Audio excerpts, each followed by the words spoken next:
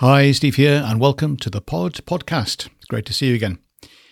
If you are on your own talking, that is often referred to as host on mic. Host, you're the host on mic.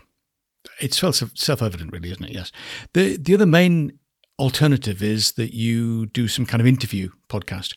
And while we want to accommodate both, there are some benefits in practicing doing interview podcasts. If you decide you don't want to do that longer term, that's absolutely fine. And if you're already settled that you know you don't want to be doing interviews, that's fine too. I think there are some things that you can learn, though, by practicing doing interviews. So we'll cover both things in the workshop. Let's think about what it is to be host on mic or to do an interview.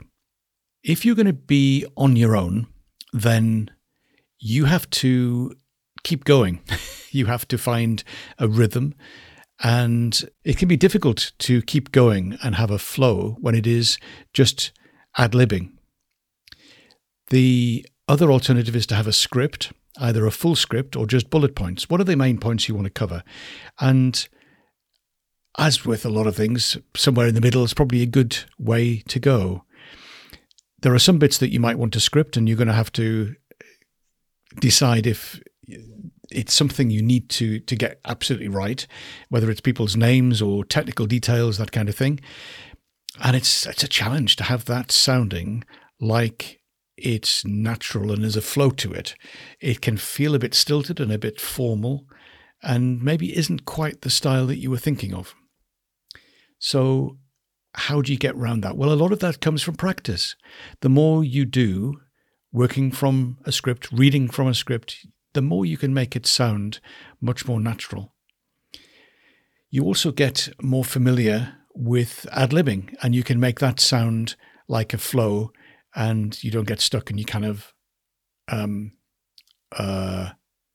do this kind of thing with filler words and gaps.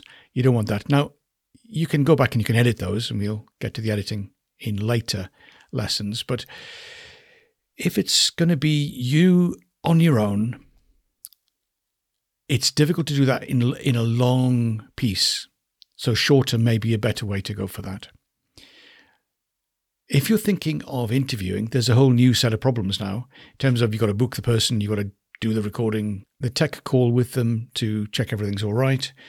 That can be done just before the interview, but sometimes it's better to do that in advance. You get a feel you get to know when it's better to give somebody a bit of extra support in advance of the call, and to keep it separate because it can deflect the conversation in a strange way because you've been focusing on the tech stuff and getting everything right. It just raises the tension for both sides.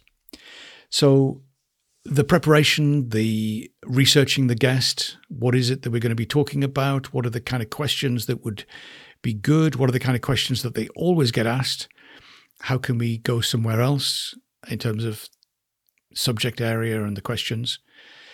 What about follow-up questions? If you've got a particular area you want to cover, then it may be that you start with a question, but then you go a bit deeper and you follow on until you get to the goal that you knew was there. So the planning then, that needs to be scripted and needs to be organized enough. And you can then plan that. Do you give the questions to people in advance? We'll come back to interviews and that kind of thing, but that's an interesting question. I have a view. You'll have to wait to hear what my view is. And no doubt you'll have a view as well. Questions, interviews, style of interview. Is it an interrogation? No, it's not going to be that, is it? But if it's more traditional interview style, very formal or pursuing the things, then that's a kind of thing. For most of us, we're going to be much more informal and more conversational. And that's generally the style that most people end up going for, I think. So that's something to think about. But all of that needs preparation, needs some planning, needs some scripting. Neither of them are completely easy. This is dead easy. Go this way. Both have their challenges. So it's a question of what is it you want to do? What is it that's going to fit best for you and for your listeners? So hopefully that helps just raise some of those questions, and enjoy the rest of the other things in the lesson, and catch you again next time. Bye for now.